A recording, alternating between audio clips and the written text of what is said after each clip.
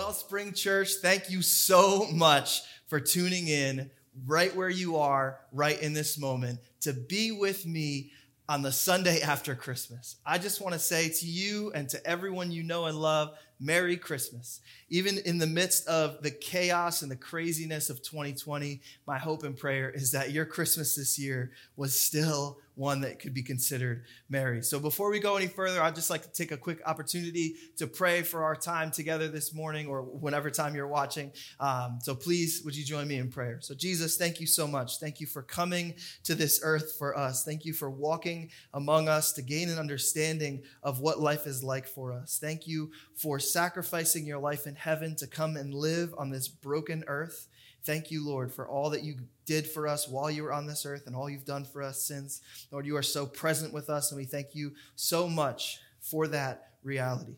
Lord, as we look through the pages of your word at Luke chapter 1, I pray that you would reveal yourself to us all in a new and miraculous way, God.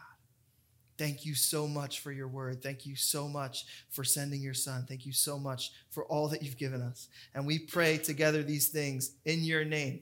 Amen and amen. So before we really get rolling, because we're around Christmas time, so I thought it might be kind of cool to have a little bit of fun together. So it's cool. We're good. We can all look a little silly, even if there's some family members around or something like that. So what I want you to do is do this stuff with me, okay? So take fists like this, 2 fists. Don't punch anybody, and put them up next to each other, okay? Now, I'm right-handed. This is my right hand. I'm right-handed. So I should be able to push my left hand that way, okay? And I want you to do this with me. I want you to try this. Because if you can do this stuff, then you can reach out to us and I don't know, maybe we'll get you a coffee or something. So I want you to put your fists up next to each other and I want you to push as hard as you can, okay? Okay, so I'm pushing with my right hand as hard as I can, trying to push my left hand, and it does not work. I do not understand the science behind that, but it just doesn't work. Again, if you can do it and I can't, maybe you're just cooler than me. I don't know. Here's another one. Okay, ready? So try it with me. You can look like a fool. It's okay. We're doing this together. You and me. We're in this together right now, okay? So I want you to take one of your hands, either hand, and I want you to try to tickle yourself. An armpit's a good place to start. Usually the armpit is a very ticklish place for most people. Another thing that's just kind of impossible, but I don't know, again, it's like the same thing as someone else tickling you, but it just doesn't work. So this one's cool. I just found out about this one a couple weeks ago. So what I want you to do is take your hand, again, either hand, and find a flat surface, and I want you to bend your middle finger, so it's like this, and I want you to put your bent middle finger flat down on the table. Now what I want you to do is lift up your thumb on whatever hand is on that flat surface, okay? So I got my thumb up. You might not be able to see it super well, but trust me when I say my thumb is up. I want you to lift up your pointer finger, okay? And try not to move your middle finger at all. So I got my pointer finger up. So cool, we're good to go with that. Okay, now I want you to lift up your pinky. Okay, so far so good. I have my thumb up, I have my pointer finger up, and I have my pinky up. Now I want you to try as hard as you can to lift up your ring finger without moving your middle finger at all, okay? So go. So you and me, we're in this together. So on a flat surface, and I am going to do everything I can to move my ring finger without moving my middle finger, okay? And again, if you can do this, then you're amazing. So as far as I know, everything that I just did, and hopefully you did with me, so I'm not out here looking like a fool like by myself, is basically impossible for us as humans to do. Now, of course, those are kind of silly things, and I'm out here, making a fool of myself here on this beautiful camera, on this beautiful evening here. But there's some things in our lives that, if we're going to be honest, are also really challenging and can sometimes seem difficult or maybe even impossible for us. Let's take, for example, living through a pandemic. Couldn't have seen it coming, didn't know how to do it. Most of us still don't really know how to do it. Seems next to impossible. How about parenting? Parenting through a pandemic, parenting in general, seems almost impossible so often and so much of the time. You might have a struggling relationship in your life right now. Maybe it's a friendship, maybe it's a family member, maybe it's your marriage, maybe it is your relationship with your kids. You have this struggling relationship, and it seems like it is just too far gone, impossible to save, just impossible. Maybe you're battling with and struggling an addiction. And again, it just seems impossible. There's no way out. There's no way that I can kick this. So during the worship time that we shared together, they sang a song called Unstoppable God. And Nicole read from Luke chapter 1, verses 26 through 38. And one of the phrases in there, so that's the passage that we're going to be covering together in our time together. And one of the phrases in there that really stuck out to me is that nothing will be impossible with God. So I want to say this now, like if you don't remember anything else that I say or that's said in the worship or anything else that's said in our time right now, I hope and pray that you remember this phrase. Nothing will be impossible with God. And so sometimes people are like, oh, well, can God make a rock so big that he can't move it? Like, trying to be like, sarcastic and all that stuff. And so let's try to get an understanding of what we mean by impossible. So for that, we're actually going to look to the words of Jesus, and we're looking at Luke chapter 18 and verse 27. So Luke chapter 18, verse 27 says, what is impossible with men is possible with God. It says, what is impossible with men is possible with God. So what Jesus is saying to us is that there's a lot of things that human beings cannot do. And all of those things are possibilities for God. God does not exist in the same level of limitation that you and I exist in.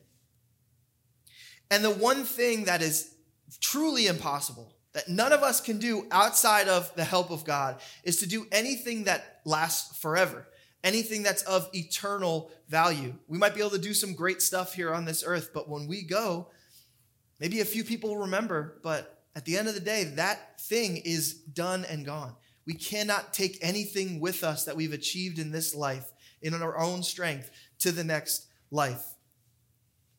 Our big idea for this morning, as you may have been able to guess, our main point that we're going to be covering is that nothing will be impossible with God. I'm going to say that phrase a lot of times because it stuck out to me, and I hope that it sticks out to you. And if you remember nothing else, I hope that you remember that nothing will be impossible with God. So again, we're looking at Luke chapter 1, this amazing story here. We're starting in verse 26. So if you can follow me in rereading this verse 26, it says, in the 6th month, the angel Gabriel was sent from God to a city of Galilee named Nazareth. So the first part is that in the 6th month, the angel Gabriel. So the 6th month, we'll kind of unpack this further because in verse 36, 10 verses later, it tells us what the 6th month is. The 6th month is the 6th month of the pregnancy of a woman named Elizabeth. And it tells us that Elizabeth and Mary are related.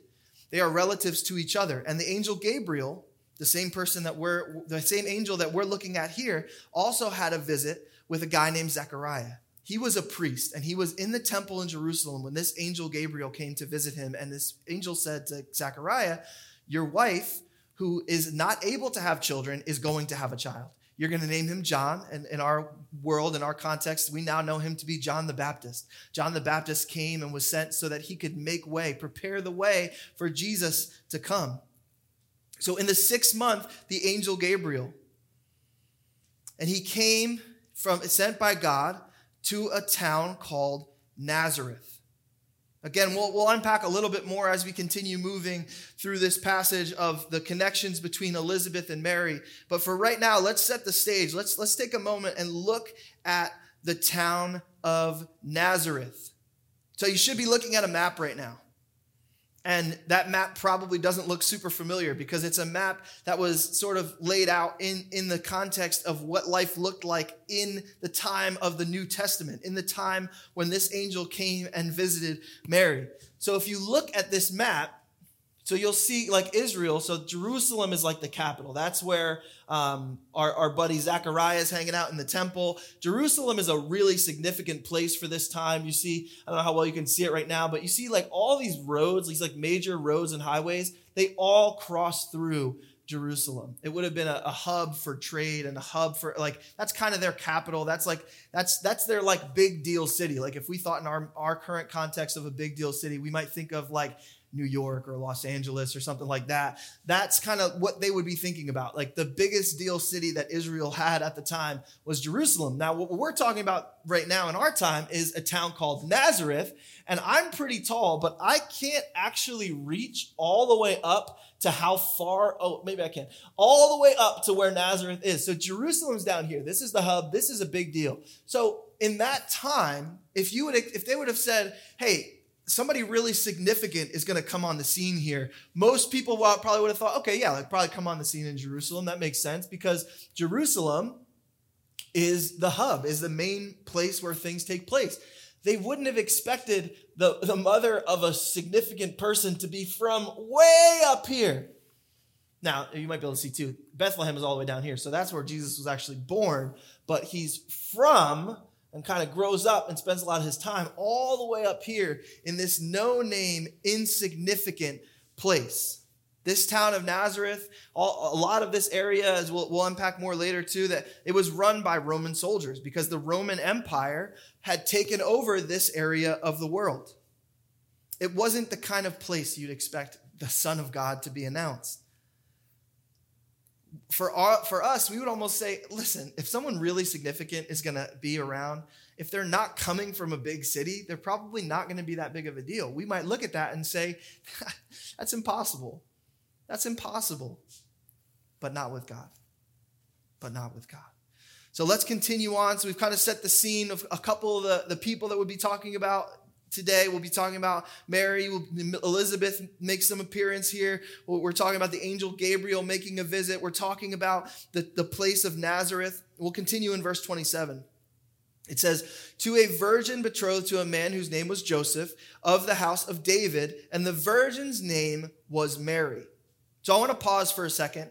If you haven't listened to Pastor Jason's sermon from last week, I want to encourage you to do that. And even if you need to pause our time here, it's cool. I won't be mad at you.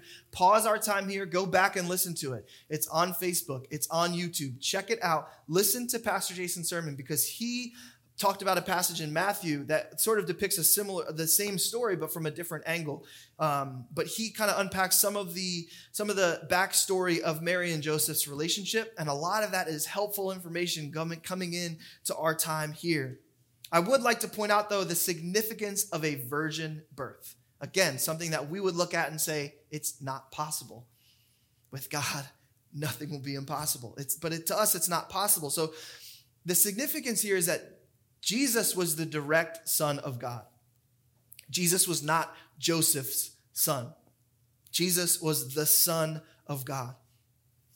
This is a miracle of massive proportions that could not be done outside of God. So again, if you haven't listened to the sermon from last week to get some more backstory, please go back and do that. But we'll continue on. So we're moving into now verse 28 of Luke chapter 1, which says, and he came to her, this is the angel Gabriel speaking, he came to her and said, greetings, O favored one, the Lord is with you. But she was greatly troubled at the saying and tried to discern what sort of greeting this might be. The angel said to her, do not be afraid, Mary, for you have found favor with God. Whenever we see an angelic appearance in the Bible, it's almost always met with fear. So angels then probably didn't look like what we think of as, our like Hallmark versions of angels, like this cute little baby with tiny wings and a cute little halo and some nice fairy dust sprinkled around. This probably was a large, majestic being that clearly was not of anything that you or I could create or be. And so anytime an angel comes on the scene, so you think of Mary, like she's probably just, going about her daily business, going about her chores, whatever she had going on. And all of a sudden this angel comes. And what this angel has to say is, greetings, favored one, the Lord is with you. That sounds like really good news. That sounds like a pretty cool statement. If somebody comes to me and says, hey, the Lord is with you, I'm like kind of pumped on that. Like I'm psyched on that. But so her response is fear. So we have to think of like, why would she be in fear? And it's probably this huge being. And she's like, whoa, like I didn't see that coming. I don't know what's going on here, even though he has something good to say. Now, of course, sometimes when we hear something good, we still kind of think it's too good to be true. And also, if this big, majestic being popped up in front of me right now, I would probably be thinking, what did I do to get this creature's attention? And how do I get away as quickly as possible? Almost like I got called into the principal's office kind of deal, or like I'm getting pulled over, and you're kind of just thinking, you're just all the things like, what did I do wrong? How do I get out of this? So the angel Gabriel has to repeat himself and says, don't be afraid. You have found favor with God. There's not much in here that specifically says how she found favor with God. So the best description that I could come to, and through studying this passage and looking through other commentaries and other people's perspective, it was grace. Grace is a word that we use a lot in the Christian world. And the quick definition that we often use of grace is called, we call it unmerited favor. Favor of God that you didn't earn, that you couldn't earn. So Mary has found grace with God. And this angel has to start by telling her that twice. Greetings, you found favor with the Lord. She's afraid. No, listen, you really, God is favoring you. That's why I'm here. So we'll continue in verse 31. And it says, and behold, this is continuing the angel Gabriel saying, and behold, you will conceive in your womb and bear a son, and you shall call his name Jesus. He will be great. He will be called the Son of the Most High. And the Lord God will give to him the throne of his father David. He will reign over the house of Jacob forever, and of his kingdom there will be no end. This angel says to her, Mary, your son is going to be the Son of God. Now, for us, we've heard this story a million times. For as many years as we've been alive, we've heard this story at Christmas. So for us, it's kind of become familiar. Like, it's kind of become commonplace. Like, yeah, Mary, son of Jesus, Jesus, the Son of God, Mary's mother of Jesus. You know, like, we kind of get that. Like, it's just like, oh yeah, like the Christmas story. Here we are. But just step into Mary's shoes for a second. So first of all, they were expecting, at that time, the Jews were expecting a promised Messiah, the saving one, the Savior. If you look all through the pages of the Old Testament, you'll see that these things called prophecies, that they were telling of a time that would be to come where God would send someone to liberate his people. And at that time, they were expecting a saving one to liberate them from out under the rule of the Roman Empire. They probably weren't expecting a virgin birth. They probably weren't expecting a little baby boy Messiah. They were probably expecting a warrior king kind of Messiah. So we can just imagine for a second all the thoughts that are going through Mary's head right now, because I could imagine if this is me, like, and an angel is saying this stuff to me, like, my first thought is like, you probably have the wrong house. Like, this is not right. You definitely, you got the wrong guy. Like, you might need the people down the street. They're a little holier than me. They're a little nicer than me. Like, you, angel, you're cool, but hey, I think you found the wrong house. And then on top of that, we need to look at the kind of the cultural context of that time. You know, Pastor Jason talked about last week that Joseph would have been justified in the law of that time to do one of a couple things. To just turn Mary away if she got pregnant and wasn't his, to just turn her away. And in that time, women really weren't of significance in the culture. So they wouldn't really get as good opportunities as men. They wouldn't really, in terms of finances and living situations and things like that. If she was a single mother, I mean, listen, I know some single moms today. Being a single mom is hard, no matter what your circumstances are. Let's imagine for a second that you can't, like, you're a single mom and there's no assistance available. You're a single mom and no one wants to help you because they believe that you had a baby because you sinned and had sex with someone that wasn't your husband. That's why he turned you away. So she would have been like an outcast of their whole culture, of their whole society. Even her own family may have turned her away.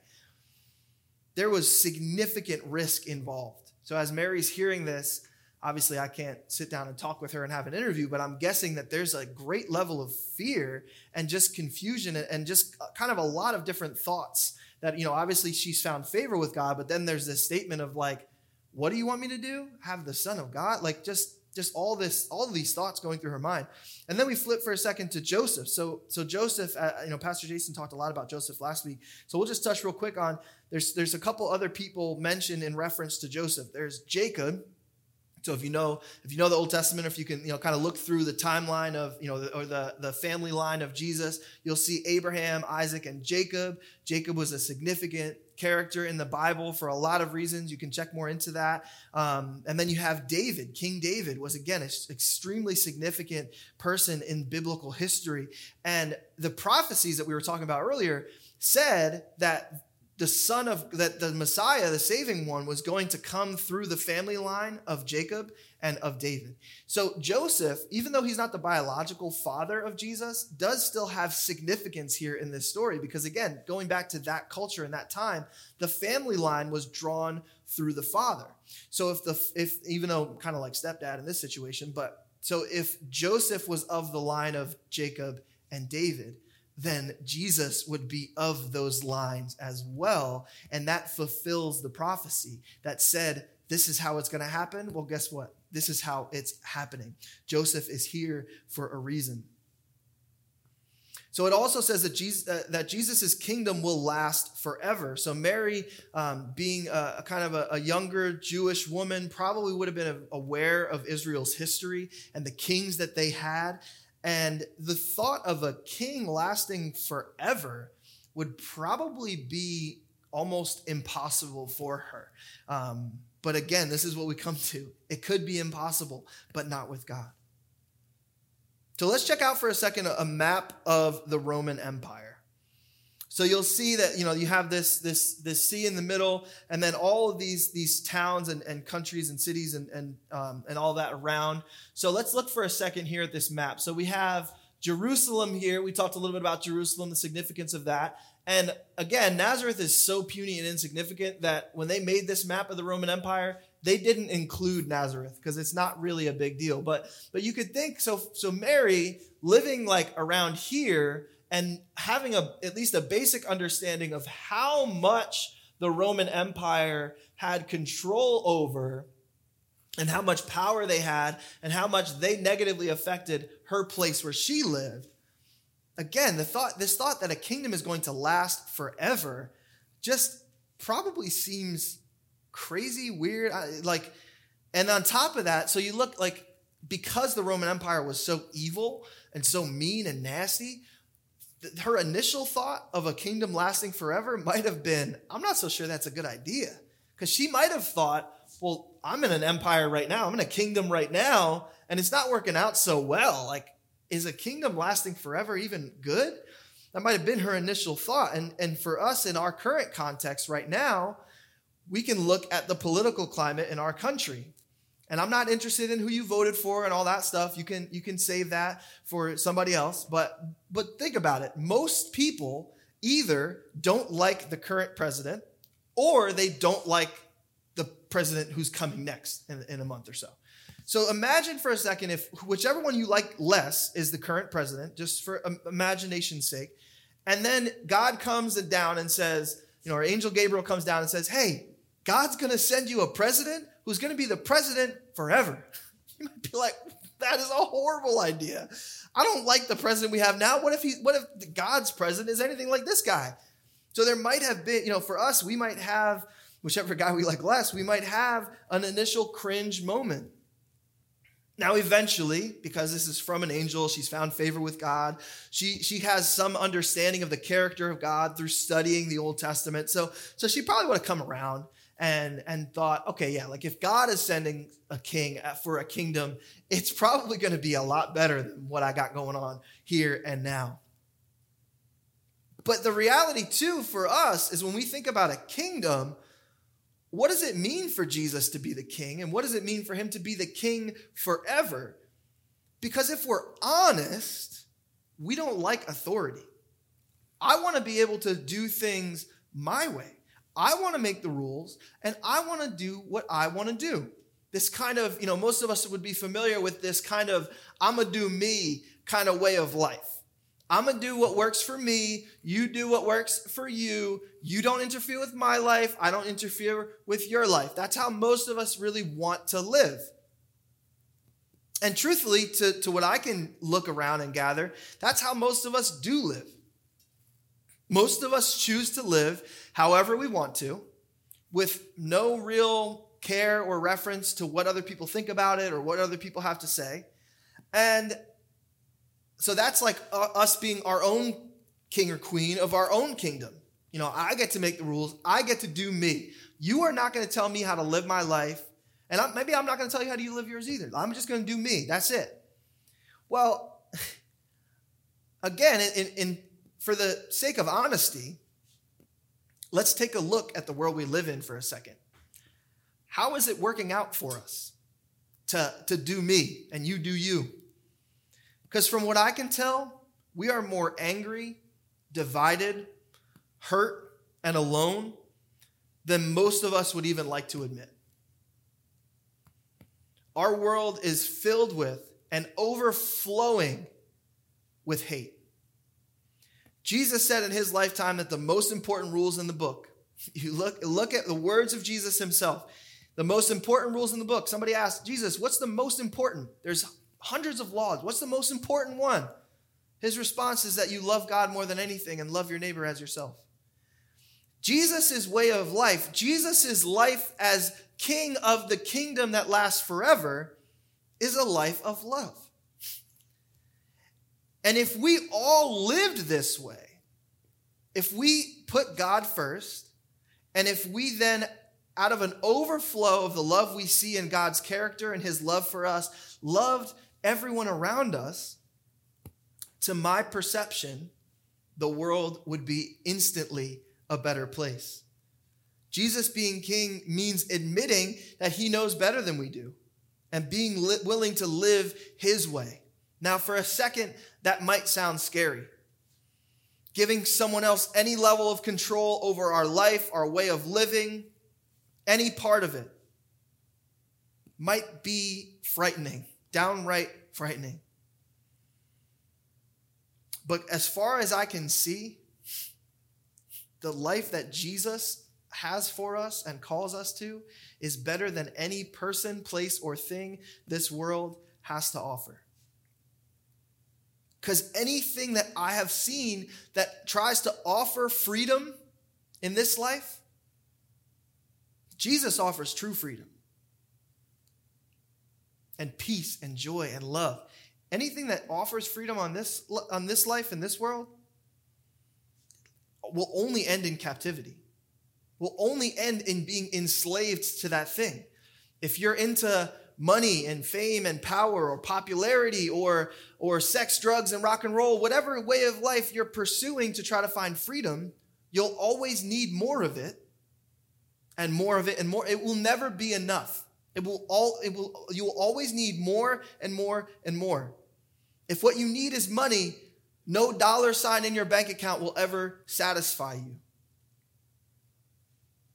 You will always be left wanting more.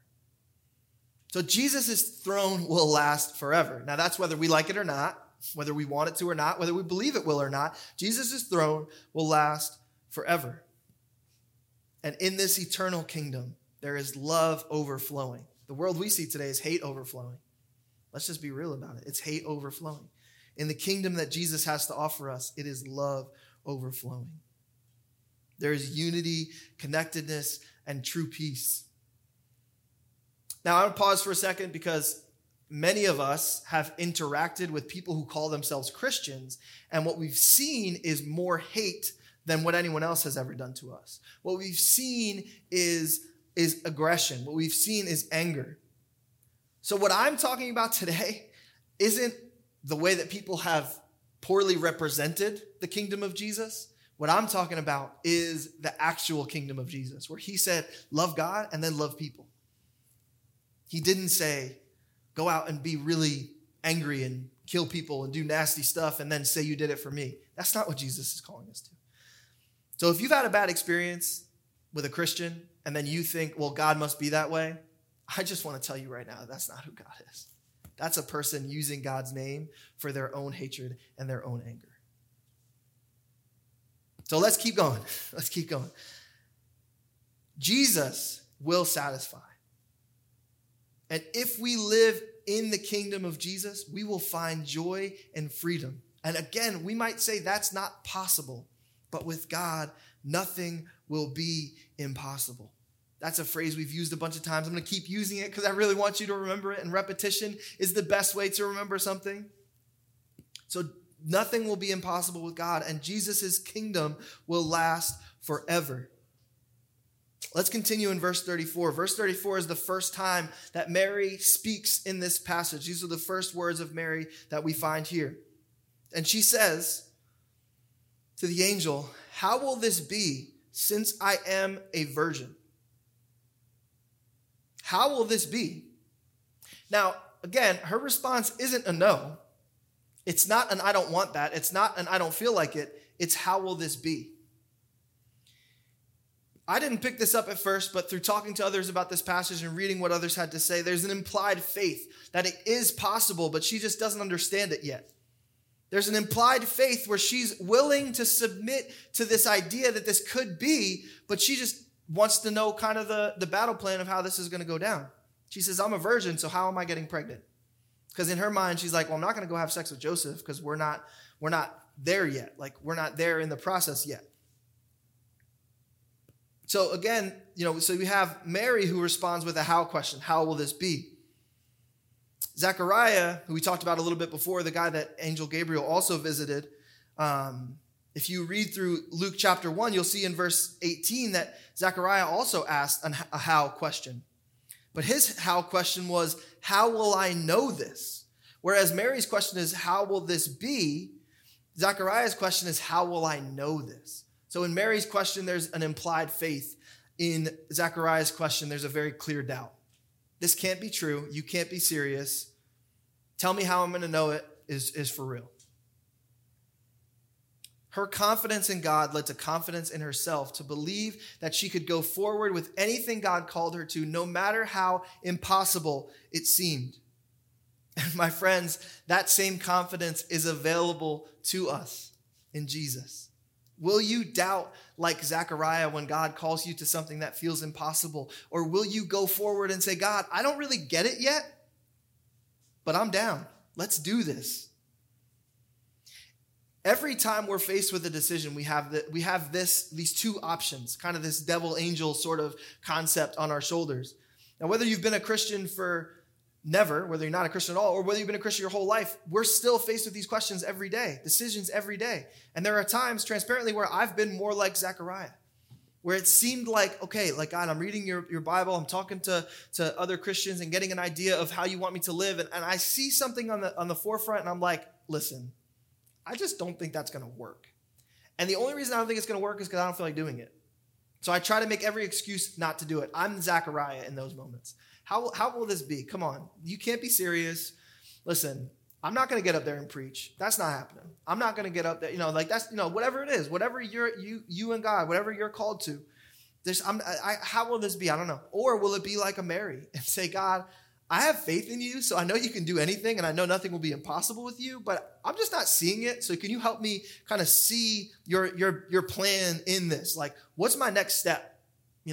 Zechariah's question is like, I'm not taking a step forward towards that. Mary's question is, I will take a step, but just tell me which one.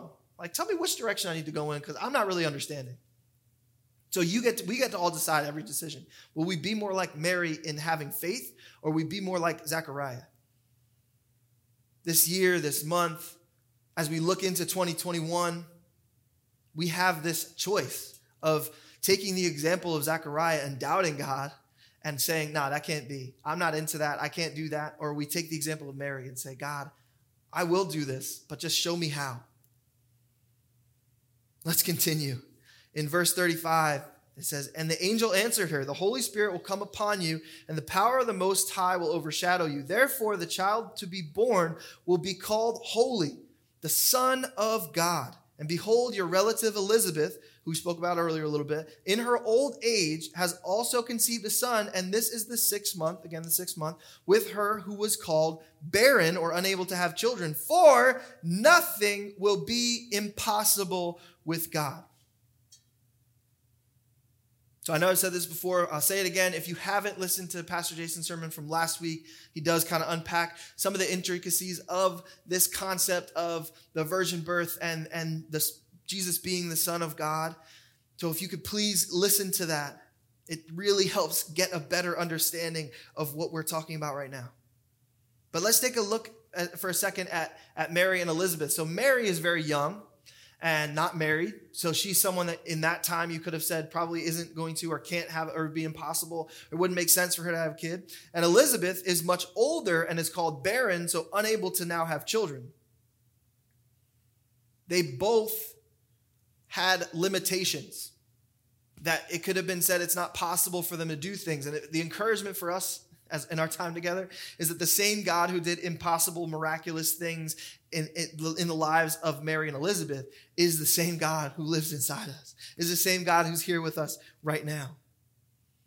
So real quick, a bunch of other people in the Bible who did amazing things that we're still talking about now, and they gained treasure for in heaven that lasts for eternity. So we have Mary, she was too young. Elizabeth, she was too old. Moses from the Old Testament had a stutter, and yet he was the one who declared to Pharaoh that he was going to let his people go. Timothy had ulcers. Lazarus was actually dead. Hosea's wife was a prostitute. David had an affair, King David. Jacob was a liar, a guy that we talked about earlier. Jonah ran from God. Gideon and Thomas both doubted. Solomon was too rich. Jesus, by any indication, was too poor. Paul was a murderer, and Moses and David were murderers as well. What we come to is that God does not look at the limitations that you and I have in front of us. God sees what he could do in and through our lives, and thank you, Jesus, for that. To me, one of the things that's cool and I'd like to point out is the family ties in this passage. So you have Mary and Elizabeth, they're connected through family. And you have Joseph, who's connected to David and Jacob, family. Now for us, we have the opportunity through Jesus to be grafted into the family of God. And as Christmas has just passed, just a couple days ago, for many of us, Christmas brings joy. We get to hang out and see some people. But for many of us, Christmas is really hard. Maybe Christmas has been hard the last couple years, but especially this year. We have the pandemic this year. So a lot of crazy stuff with travel and all this other stuff going on. And there's also the reality that many of us have loved ones who loved Christmas and loved celebrating with us, who we've loved and have lost, that they're no longer here with us to celebrate. Some may have spent this holiday completely alone. And we're spent the time missing the people that are no longer with us. I want to tell you, though, that we are never alone. In the family of God, we are forever connected. Mary and Elizabeth, Joseph with Jacob and David. This is a family event. This is a family tree. And we are all grafted into this family tree. So in the lives of these people that had limitations, God did great things. They achieved greatness, and greatness that lasts for an eternity. But who in our lives gets to define greatness? Is it God or is it us? And for me, I choose God, because I would rather be involved in the hall of faith that lasts forever than any hall of fame this world has to offer. That will come and it will go. The reality is that with Jesus, we can all achieve eternal greatness. And we could say that's impossible because we can't do that. I said earlier that none of us can do anything that lasts forever.